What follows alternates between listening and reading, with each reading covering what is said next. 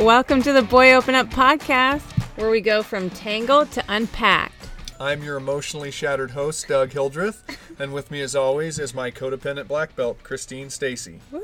What started as a 30-day social media challenge has blossomed into a rapidly growing movement across the globe where we break down life and society through feelings. The topics and discussions on this podcast are adult in nature, so listener discretion is advised. We want to remind everybody that the thoughts and opinions expressed here are solely our own and nobody else's. If you like what you hear, please give us a 5-star rating and share this podcast with your friends and family. So the last few weeks, we've been really hammering hard on the addiction therapy model. Yes. And the successes or lack thereof in the industry. And we've been very aggressive in terms of directly calling out the wild, wild west mentality of it, the subpar treatment standards, and overall just the lack of actual therapy results. Yeah, it's weird because it's like this unyielding, it's like a blunt force trauma, like a brute force attack to try to break a code. It's like, okay, well, we'll try 0001. That didn't really work. All right, 0002. Bam! And it's just, we're 100 years into the game, and the playbook hasn't really evolved. Yeah. Which is fascinating to me, that we're still kind of just guessing in a lot of ways. And then I guess this is something that's really pissed me off, to be perfectly honest, is that what happens when a drug addict, a substance abuser, or somebody dies, right? Like an overdose or something happens. It's that immediate societal thing where we go, just another junkie. Yeah. Or, man, they just weren't ready. They just didn't want it enough. Yeah. And those are the things that just absolutely make my skin crawl. So we've been kind of just sitting here bouncing around going, hey, do we want to go at this again? Right. What kind of direction do we want to take this in? And really what we've talked a lot about, and this is what we're building towards, and I'm going to speak about it in a month at a local university, is the impact that we believe from our lived experience trauma has in substance abuse or misuse, and any type thereof, in my opinion, of addictive and addiction style behavior. Yeah. Right? And for me, it all stems to either an actual point of emotional trauma or physical trauma that results in significant amount of emotional pain, right? That's what we defined it as. That's our definition. That's nobody else's. I would think that a lot of people would agree, but that is our definition. And so now we're talking about it, and I'm also in the middle of reading this book called When the Body Says No. Do you remember who it's by? Yeah, it's by Gabor Mate, and a world-renowned trauma therapist and addiction specialist, right? And so it's terrifying for me to listen to the book, and I mean that because so much of his case studies that he's going through right now are people that are dying of a life-threatening illness that there's not a lot of medical explanation for yet. So what kind of illnesses is he talking through? You name it. Types of cancer, which we haven't got to yet. Right now it's ALS and muscular dystrophy. Okay. And there's not a lot of you were genetically predisposed to having ALS, right? Nobody knows really what causes it. Yes. Fascinating thing that he has noticed, and a few other highly renowned researchers and therapists have come to acknowledge, is there was 2 defining characteristics with people that have ALS outside of one outlier. Wait, real quick, can you say what ALS is? Yeah, it's what's the first part? But it's a type of lateral sclerosis. So it's in the same family as multiple sclerosis, but it's different. So it's atropic, I believe, muscular. So it's essentially what happens is your body shuts down. You lose the ability to literally engage your muscles. Yeah. You can't talk, you can't eat, you can't walk, you can't swallow, you can't laugh. Is that what the famous guy? Baseball player. Are you thinking of Lou Gehrig, or are you thinking of Stephen Hawking? Oh, no, I was thinking of... Oh, boy. Guy on, Family Matters, or... You're thinking of Michael J. Fox. Yeah, is that different? Totally different. Okay. Yep, he had what Muhammad Ali has, but totally separate. Yep. Lou Gehrig's is ALS. Okay. Yeah. Yeah. So, two crazy characteristics that they share. One, they're incredibly nice human beings, kind and polite. And he said that one of the anomalies in all of this is that when you deal with people who have terminal illness, not everyone is nice when they know they're dying. Mm-hmm.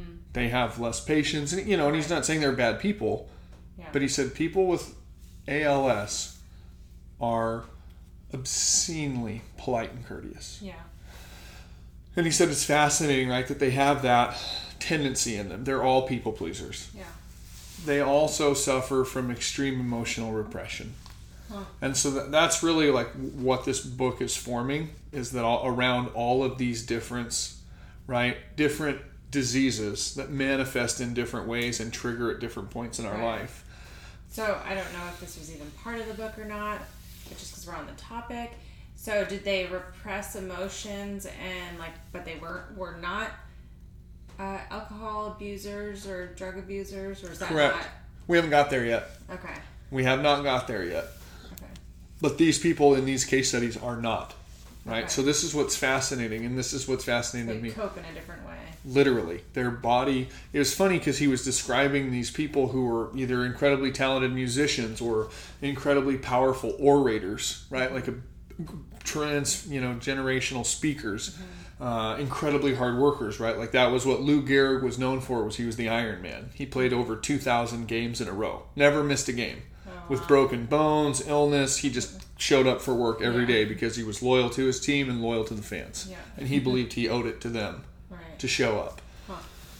And so these people with these incredibly repressed emotions, what happens is you see this manifestation of illness in places that it's like, well, no, he was incredibly healthy before. And so I'm a thinker, right? And I'm driving down the road and I'm thinking about how I relate to all this, because I spent the first 32 years of my life 100% repressing emotion. Right. Not sharing about how I really felt, not talking about what was going on inside. Yeah, I feel like you repressed it to that crazy level where you couldn't consciously say how you even really felt. No, it was like a foreign language. Yeah, you were convinced of what you were putting on the outside in yourself. That I lived it. Yeah. That I modeled it. Convinced that you were happy, that you had everything, that I was coping in a healthy way. Yeah. Yeah, and that's what's scary to me, is the denial. Yeah. Right? The rationalization, the justification of why it's okay to live in this perpetually numb state. Yeah. Yeah, it's pretty wild what the brain will do. Totally off topic. Well, not really. But I've been listening to this podcast about these Jonestown cult members that survived the largest suicide absolutely ever. And it's just wild. They're just talking specifically about tactics that cults use. Yeah. And kind of, not brainwashing, mind control. Right. And influence. Yeah.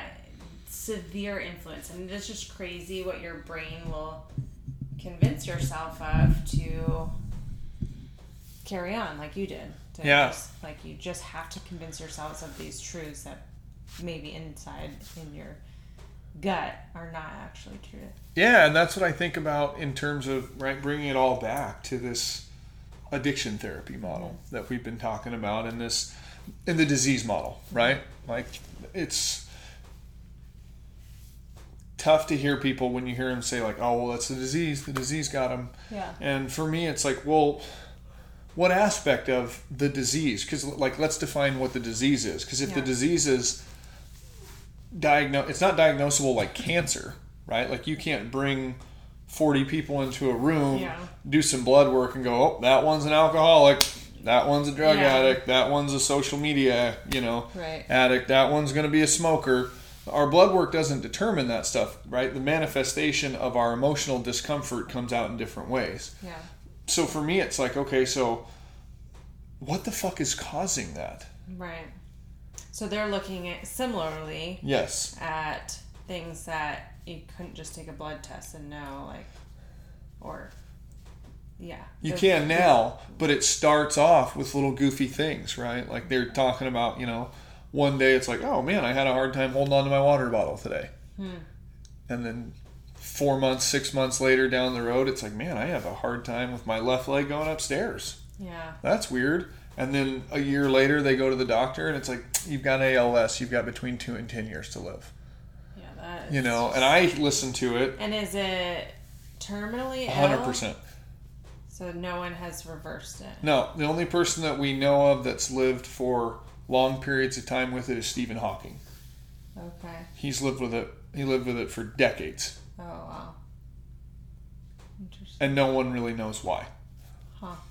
So that was fascinating too, to dig into his story. But that's the crazy thing about it is the manifestation of these diseases, right? Or this dis-ease. And that's really like what it comes down to, is that we're so fucked up. I'll speak for me. I was so fucked up. And I don't mean that as in terms of just my behavior was erratic. Yeah. I mean emotionally and internally. I was in so much pain all the time that I look back on it and I'm like, no fucking wonder my behavior was all over the board. Yeah. And that's what I wonder is, why the fuck aren't we asking people, like, what's really going on with them? That's the thing. When you ask somebody how they're doing, mean it. That's kind of where I'm going with this. Don't fucking ask it as a casual in passing, hey, how are you? Look somebody in the eye and say, how are you doing? What's going on with you? And shit, it might not be anything bad. Yeah. But it could help somebody open up. And it could help somebody share something or take a brave step forward. Because I know for me, it took several nudges and opportunities to have truthful conversations before it's okay, before I felt comfortable enough, before I felt brave enough to, as we always say, you call it my coming out party, right? Before, and that's what it felt like, right? The amount of shame, it's so sad. So anybody, if you're LGBTQ community, please don't think that I'm relating coming out about my heterosexual affairs as the equivalent of what it would be like in a homophobic world to come out. That's the only thing I can liken it to, because that's my emotional lived experience. Yeah. So we jokingly call it my coming out party. I hope nobody takes offense to that. Yeah, because all of a sudden it was like a 180 turn. Of you just like your being and your body were actually one. Like you just seemed like you were more comfortable in you. Yeah, in my own skin. Yeah. We talk about, it was like so different. We talk about that a lot in the recovery community. Being comfortable in your own skin is a big deal. And the reality of it is that I spent over a decade in recovery doing the work that was suggested of me, being open and honest about my transgressions, and never being comfortable in my own skin, but always telling people that I was, and putting on that show, because I wanted to make sure everybody knew that I was a success, one, but I also was desperate to try and make it and be successful, and I was terrified that I was just doomed for failure. The magnitude of being like, okay, so I'm either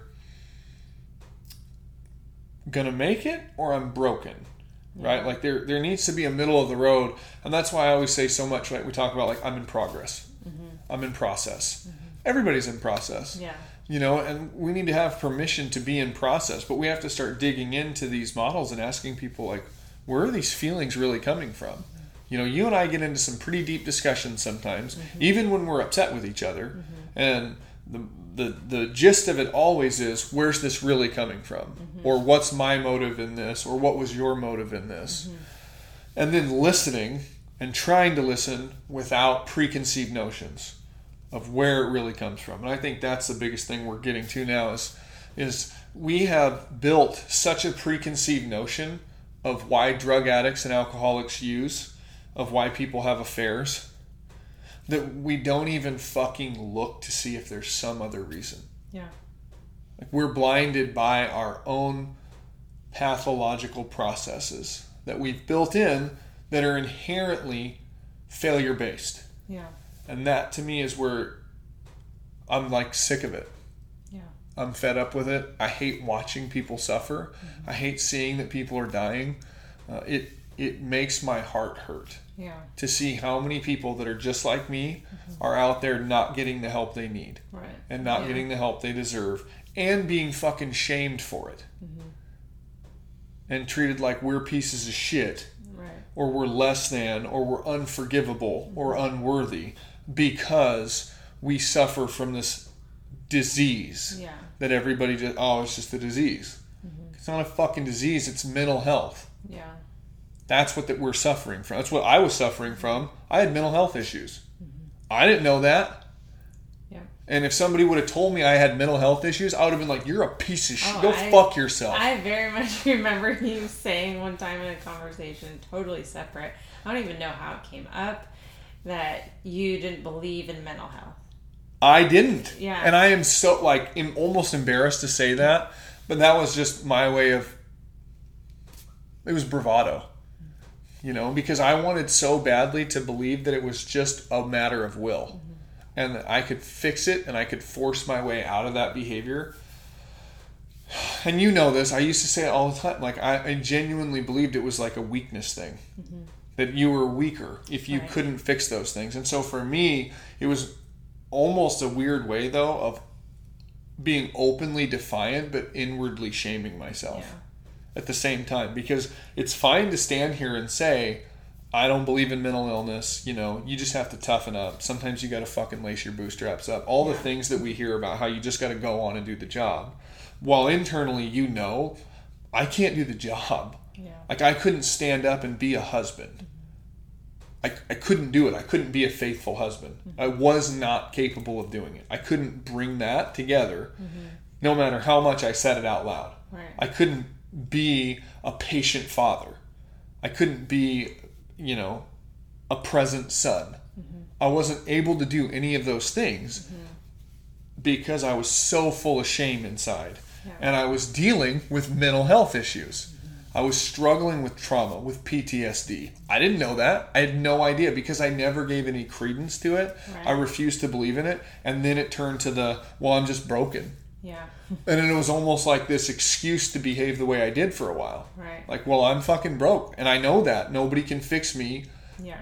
But then you start to believe that you're fucking broken. Yeah. And that's the message we're sending to all these people is it's like, hey, you're defective. Right. Just so you know. But we do have a solution that will work for somewhere around 15% of you. Right. If you're willing and you do the work. Like, if you're willing and you're ready. But if you aren't ready and you don't do this exact work, then it's not going to work out for you. Yeah. Jails, institutions, and death. Yeah. What if those aren't the fucking only alternatives? Yeah. You know, that's where I go. And what if there is another house left on the street for us to stop at?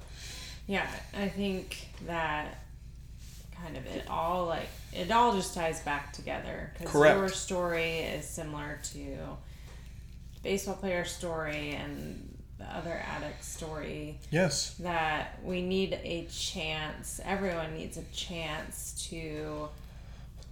It's processing. It's not a one-time thing, but to peel back the layers and to talk through everything. I just think about literally I picture this weird peeling back the layers of this body. Yes. And talking through that inner kind of soul and the ways that it's hurt and still feels like a young child and vulnerable and just all the things. I think that is literally the message of our podcast is trying to get people to start that process. Of opening up. Yeah. And that's the deal. That was so well said. That's exactly it. That's the point. That's what we're trying to hammer home. That's the mission we've set out on, from the beginning. And that's the message we're going to keep hammering home as we begin to explore this more and more and start bringing about what we call recovery for all. Mm-hmm. Right? Like that's kind of what we call it. And that's what I've called it. That's what I've referred to it as. And that's what we believe it can be, is a different definition and a dawning of a new era. And that's what's so exciting about what we're talking about is it feels like, and this is what's wild to me, it feels like we're on like the cutting edge of some really wild technology. And here's the crazy thing. It's human emotion. Yeah. So that's what's fascinating. It feels like we're at the forefront of this field and we're with these, these other like-minded individuals and having these conversations that are heady and they're deep and they're meaningful and they're so exciting because it feels like something is building and growing and getting ready to blossom. Yeah. And we're getting ready to be able to share what that solution looks like to the world. Yeah. And that's a really exciting thing. So for like those of you that are out there that are struggling with addiction, that are struggling with depression, that struggle with obesity, that struggle with overeating, that struggle with anorexia, that struggle with anything, right, that makes you feel guilt or shame about the kind of person you are, there's fucking hope. And I hope that right now, like listening to this, you know that there really is a solution available to you. And that there are people out there that are willing to help you walk through it and sift through it as you begin to open up and peel back those layers like Christine was talking about. That's what this podcast is about, and that's what our message is about. Thank you guys for listening. Thank you for sharing with us. Thank you for opening up with us. We'll talk to you again soon.